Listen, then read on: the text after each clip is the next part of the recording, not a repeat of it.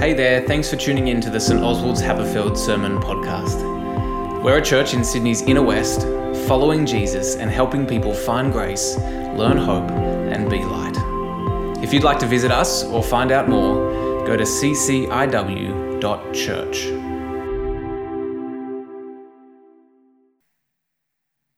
A few years back, a movement known as the New Atheism launched a ferocious, fresh attack on religion and especially Christianity. Christopher Hitchens, Sam Harris, Richard Dawkins, and Daniel Dennett, who self-titled themselves the Four Horsemen of the Apocalypse of Religion's Undoing, they made the case that it was time to ditch religion for good. And one of their things that was so interesting about their arguments is that they were not so much rational arguments against the existence of God, but moral and social arguments against the goodness of religion. The British atheist Christopher Hitchens, to take one example, he published a book called God is Not Good: How Religion Poisons Everything. And the case was an easy one to make. Religion is about control, about taking free-thinking people and making them think a certain way. Religion is about power. It opposes those who cannot or will not submit to its demands. And it privileges those who successfully meet its rules and uphold its values. Religion villainizes those with whom it disagrees, and the consequence of that is arrogance, pride, and violence, and other behaviors that demean and destroy the flourishing of human society. Religion condemns people to servitude of some deity who just demands relentless praise and places impossible demands on them. Those demands crush diversity and do not lead to the freedom that religion supposedly promises. That was the critique. And what's interesting about this is that many Christians, and perhaps even Jesus himself, would agree with this assessment of religion.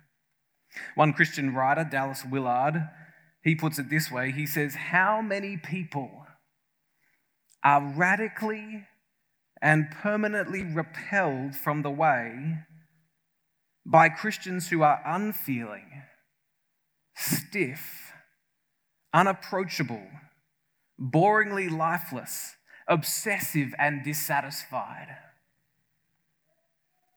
Spirituality, wrongly understood or pursued, is a major source of human misery and rebellion against God.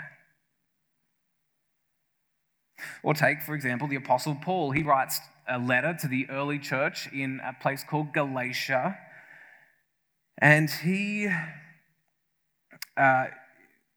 is noticing the way that some of the people in that church were trying to make new converts who were not Jewish by circumcision. They were saying, if you want to really follow God, you've got to not only believe in Jesus, you've got to get circumcised as well. And Paul, who was pretty furious at this, says, "As for those agitators, I wish they would go the whole way and emasculate themselves." And then there's Jesus, who in Matthew chapter 23 launches his longest sustained attack against the Pharisees anywhere in the gospel, and what he homes in on is hypocrisy. The Pharisees do not practice what they teach, Jesus argues. They're blind guides who deceive themselves and the people who listen to them. They project one thing externally, but internally their hearts reveal another. In short, Jesus says they practice their religion wrongly because they have no integrity. And what Jesus longs for is a people of integrity. And so this passage is a warning against the ways that religion practiced wrongly can poison everything. It's a warning because Jesus begins by addressing the crowds and the disciples. He moves on to talking to the scribes and Pharisees directly a little later, but he starts by talking to the crowds and the disciples, those who wouldn't have called themselves Pharisees. He's already told the disciples at another point in the gospel to beware, to be on their guard against the yeast of the Pharisees. And the implication is that even those who call themselves followers of Jesus can run the risk of the kind of hypocrisy that Jesus hates. And so we want to heed Jesus' warning this morning, and we want to ask whether any of it may be more true of us than we'd like.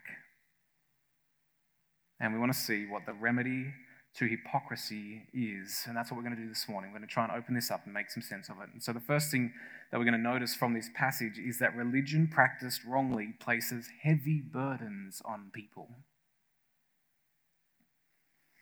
From our vantage point, this side of the New Testament, it's easy to be critical of the Pharisees of Jesus' day. I don't think there'd be anybody around who would call themselves a Pharisee. And it's a bit comical, the idea of the Pharisees. But we have to remember that the Pharisees were the kind of people who believed in the entire Old Testament. They believed in a resurrection from the dead. They believed in a spiritual reality. They believed that the Messiah would come.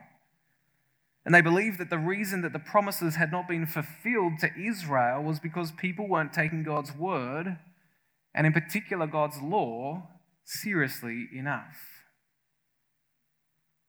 Of all the people who were active, of all the groups who were active at the time of Jesus, the Sadducees who had sidled up to the authorities, the Essenes who had cut themselves off as a separatist community, and the Zealots who thought that the only way to get a pure community was to wage war against Rome.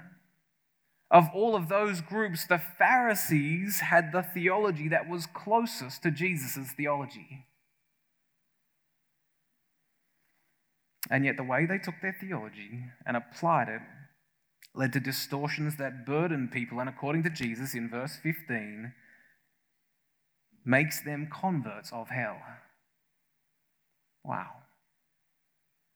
So take a look at verse 4. Jesus says, they, that's the Pharisees and the scribes, they tie up heavy burdens, hard to bear, and they lay them on the shoulders of others. But they themselves are unwilling to lift a finger to move them. See, the Pharisees, they were masters of making religion burdensome. They took the law of God, all 613 commands and regulations that they had discerned in the first 5 books of the Bible, and they put more rules around them. It was like building a fence so that if you stumbled at one of these additional commands, not at the actual law of God. And the image that Jesus uses here is of putting a load on an animal's back and tying it up, and it's so heavy and unbalanced that it causes them to stumble. It placed an unnecessary and debilitating burden on people, and they were unwilling to help those who struggled with the burdens. Instead, they used these regulations as a way of puffing themselves up because they could keep them. They were doing a good job of them, and it was a way of demonstrating how right they were. What's more, and just as importantly, they were requiring things that God didn't require.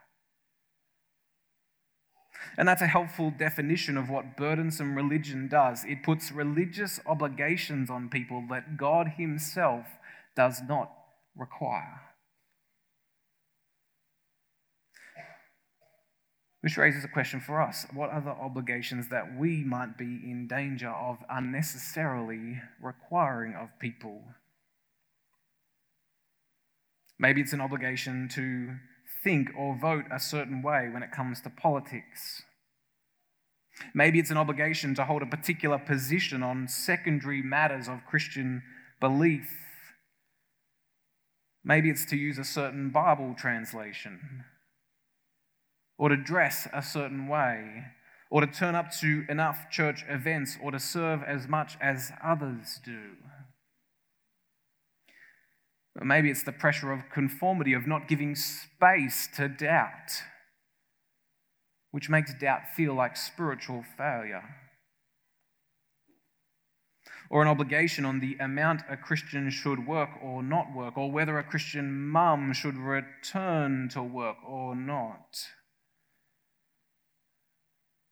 There are many people out there who've been hurt by an experience of church or Christians. And they're asking, how much of all of this do I have to believe in order to be a follower of Jesus?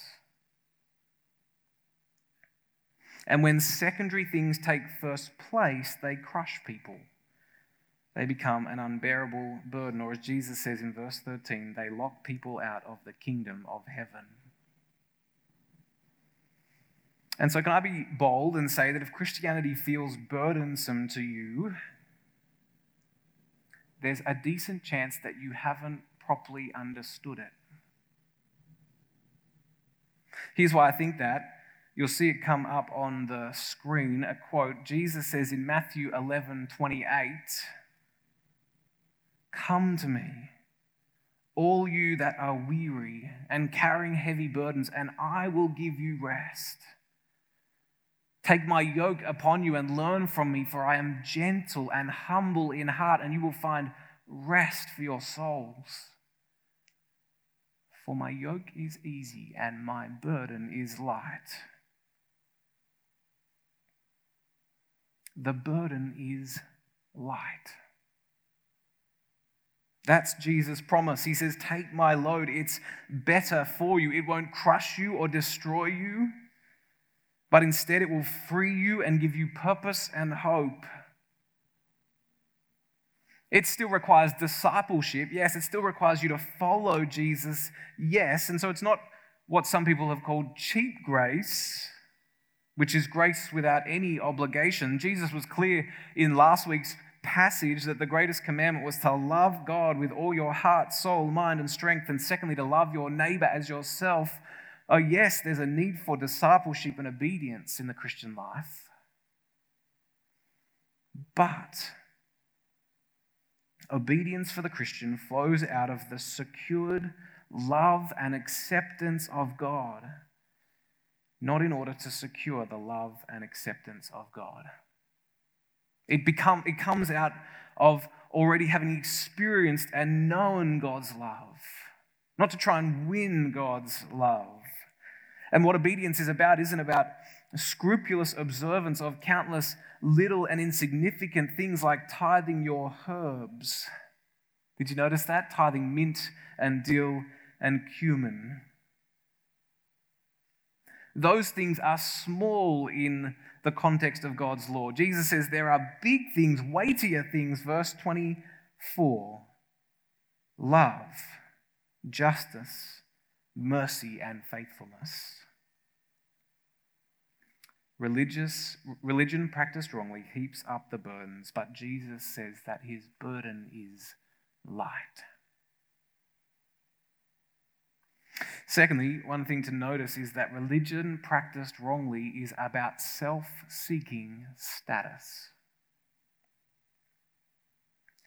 Now, Jesus says of the scribes and Pharisees, verse 5, they do all their deeds to be seen by others.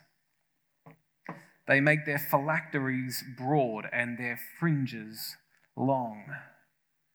I don't know if you know what a phylactery is. It's totally reasonable if you don't.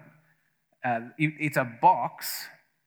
And if you ever meet an Orthodox Jew, you might see them still wearing this today, that was worn on the front of the forehead. And in it contained some snippets of the Old Testament law, the most important passages. This is one that's being dug up from the Qumran community around the time of Jesus, and there you can see 4 phylacteries in a phylactery box. And these would be worn as a way of obeying God's law. Because the law had said that people were to bind the commandments to their arms and they were to wear them on their foreheads. And people read that and they said, well, we better wear them on our foreheads and we better bind them around our arms. And the Pharisees, they said, well, if we're going to have them, we better have the biggest phylacteries around. And so they made their phylacteries broad. I mean, it could have been hard to see, right? And they had their garments, their robes, and they wanted to make sure that they observed a law that said that you should put tassels on the end, on the corners of your robe, as a way of reminding yourself of the commandments of God. And they said, well, if we need to have tassels, then we are going to have long tassels.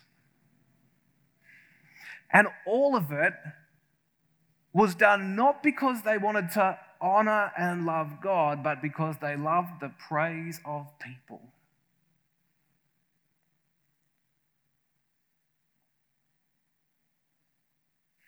Jesus says in verse 6, they love to have the place of honor at banquets and the best seats in the synagogues and to be greeted with respect in the marketplace and to have people call them rabbi. In Jesus' day, a banquet typically happened around a U-shaped table. And the host would sit at the center of the U, and then the most esteemed guest would sit on either side of him. And then as you got down to the edges of the U, where you couldn't even hear the conversation going on in the middle, that was for the people who were less important. And Jesus is saying they want to be right there in the middle, the places of honor. They want elite access, the prime seats. But in all of this, Jesus' point is pretty simple. He says, religion practiced wrongly, it's all for show. It's all for show. They don't practice their religion for the glory of God, but for the glory of themselves. They don't really love God. What they love is their own reputation.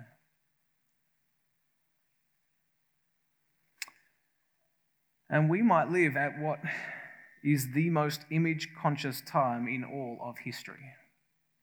Have you ever thought about that? We share photos, videos, and other content on social platforms that have algorithms in them that are deliberately designed to favor posts that generate more likes, loves, or other reactions. I don't know if you remember what it was like before 2009, but 2009 was when Facebook introduced the like button. And suddenly, it became possible to post something in order to get likes, to have a performative aspect of social media. And suddenly we were posting things and then checking back every 15 minutes or 5 to see who else had added their approving thumbs up. And that has changed human behavior. It's hard to have a great moment now and just have a great moment, because we're always documenting our moments rather than enjoying them. We feel that others need to know that we're having great moments. I was reading an excerpt this week from a new book called The Wolf in Their Pockets, 13 Ways the Social Internet Threatens the People You Lead, by author Chris Martin. And he writes this, you'll see it up on the screen. He says, social media is revolutionary because the role of the performer, once reserved for the classically trained and Hollywood-bound, is now available to all and avoidable by none. This is why the jump from the television in our living rooms to social media and its ever-present accessibility in our pockets is markedly different and more dramatic than the jump from the local theatre to the television. The move from the local theatre to the television, which happened in the 40s and 50s, simply changed the way that we consumed entertainment. You didn't have to go out for it, you could do it from your home. But the move from television to social media and smartphones made us entertainers. We used to be the audience, now we're the audience and the act. And the point is that we're all performers now. And while that might be less true, I think it is less true if you're part of a generation that doesn't use social internet very much. I suspect that it is the case that all of us, even if it's not online, feel the desire to be seen to be doing the right things. And that can be as true in the church as it is in the world. And so let me ask you a question. When was the last time that you made an adjustment in your behavior so that you'd be perceived differently by people whose opinions matter to you? Maybe you're adjusting when you're with God's people, putting on a face of maturity or passion for God or spiritual depth or prayerfulness. Or maybe the temptation is the opposite. It's to adjust how you speak and act when you're with your non-church going friends, deliberately obscuring or downplaying your faith so that you won't look like one of those serious Christians. But the problem with adjusting the external to win the approval of people around you is that it widens the gap between the real you and the version that you project. Jesus talks about this in this passage as the difference between the inside and the outside. He says there, verse 25, "Woe to you, scribes and Pharisees, hypocrites, for you clean the outside of the cup and the plate, but inside they are full of greed and self-indulgence." It's a metaphor for their lives. Meticulously clean on the outside, but filthy on the inside. He makes the point again, verse 27, "Woe to you, scribes and Pharisees, hypocrites, for you are like whitewashed tombs, which on the outside look beautiful, but inside they are full of the bones of the dead. So also you look on the outside righteous to others, but inside you are full of hypocrisy and lawlessness." He says, "You Pharisees, you might look good on the outside, but inside there is death and decay. There's nothing healthy about you. It's all fake." And that's what hypocrisy is. It means to wear a mask, to play act, to practice your religion or your behavior for show. It's the opposite of integrity, which is when your inside and your outside are aligned. And the truth is, being a person of integrity is incredibly difficult. Alain de Botton, the atheist popular philosopher, has a brilliant insight related to this in his book, Status Anxiety. He says, "The attentions of others matter to us because we are afflicted by a congenital uncertainty as to our own value. As a result of which affliction, we tend to allow others' appraisals to play a determining role in how we see ourselves. Our sense of identity is held captive by the judgments of those we live among." And one of the great tasks of your life, if you are a follower of Jesus, is to become the kind of person who lives for a different audience, who lives before an audience of one, where what matters to you most is not what other people think, but what God thinks. And what's so freeing about this is that unlike human appraisal, which can flick and change, God's judgment on you is already cast. It's decided. It doesn't shift.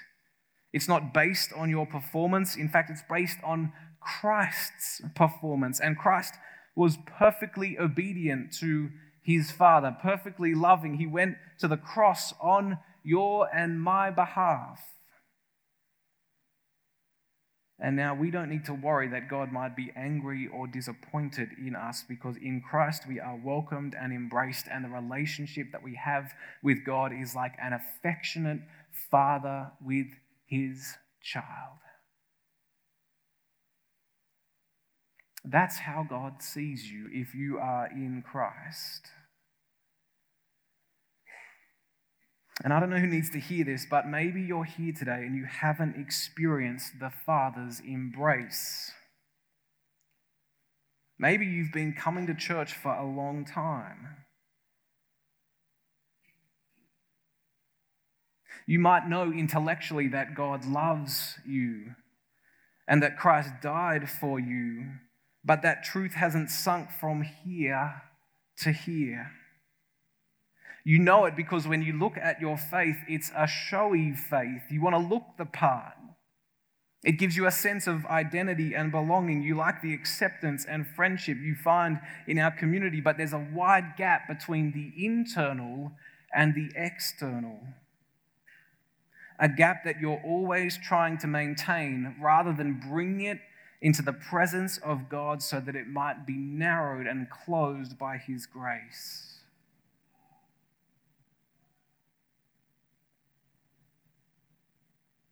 And if that's you, then I want to invite you to do something about that. To welcome Jesus, to experience God's embrace and let him love you, to come to him and to delight in him and in his love. See, religion practiced wrongly is about self-seeking status. It deceives others and it will ultimately deceive you too. A third point then, and one more reflection for us, just briefly as we conclude. Religion practiced wrongly resists Christ's heart. One of the things you have to come to terms with when you read a passage like this is how angry and indignant Jesus gets. Blind guides, he calls them, hypocrites, and over, woe to you.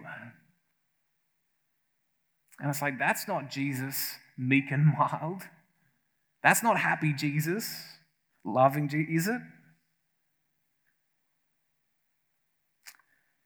Our 4-month-old son Asher has taken to screeching like a pterodactyl this week.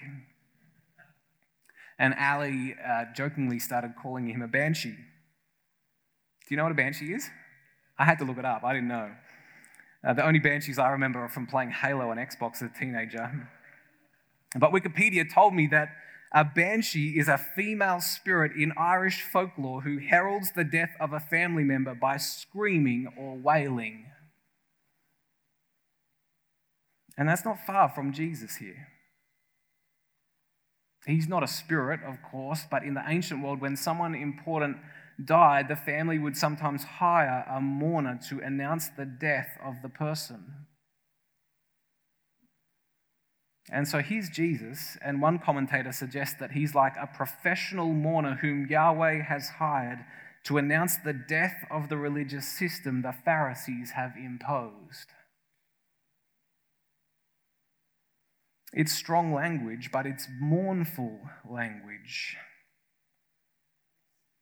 And you see that most clearly in verses 37 to 39, where Jesus turns from speaking just to the scribes and the Pharisees, and he addresses the whole city. He says, Jerusalem, Jerusalem, the city that kills the prophets and stones those who are sent to it. How often I have desired to gather your children together as a hen gathers her brood under her wings, and you were not willing.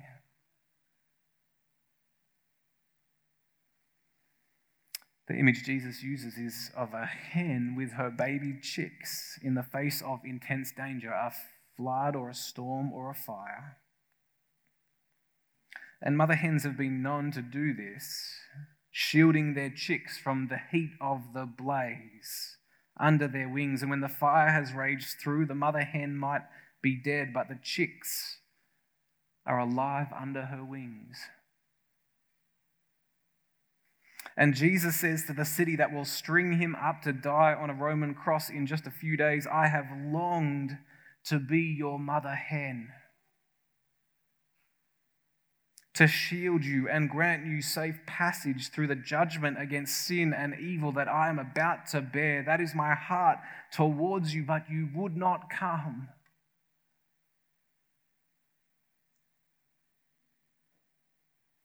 See, religion practiced wrongly resists grace.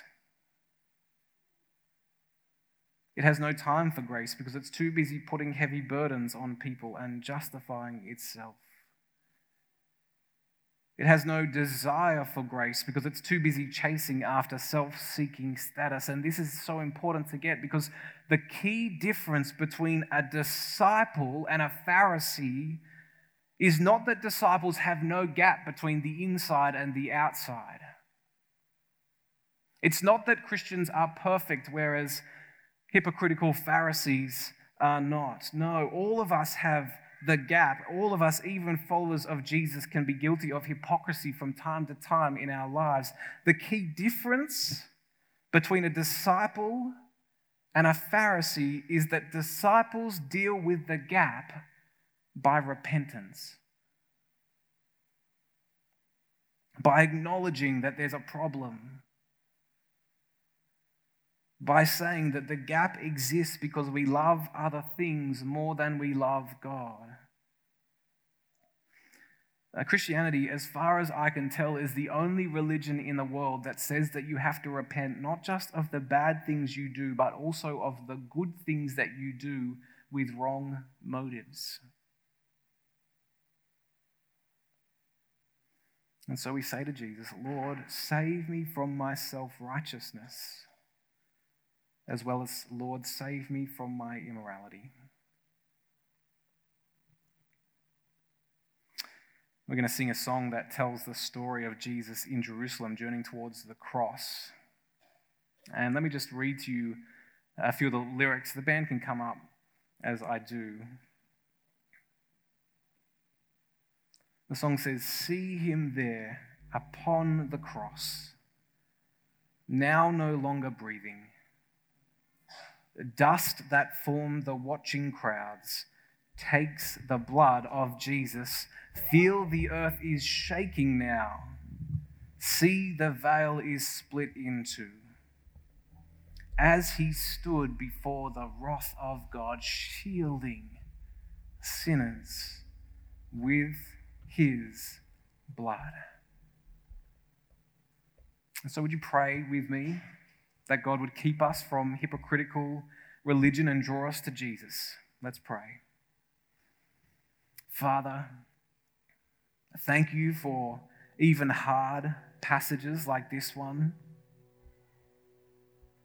Thank you that Jesus is at his most fearsome when he is condemning that which is so subtle that it could blind us if we don't. He needs to speak strongly against it because otherwise it would be easy to be fooled by it. But as we listen to him, we see that there are so many ways in which we can be tempted to practice religion for ourselves and not to follow Jesus for your sake, for your glory, for your name.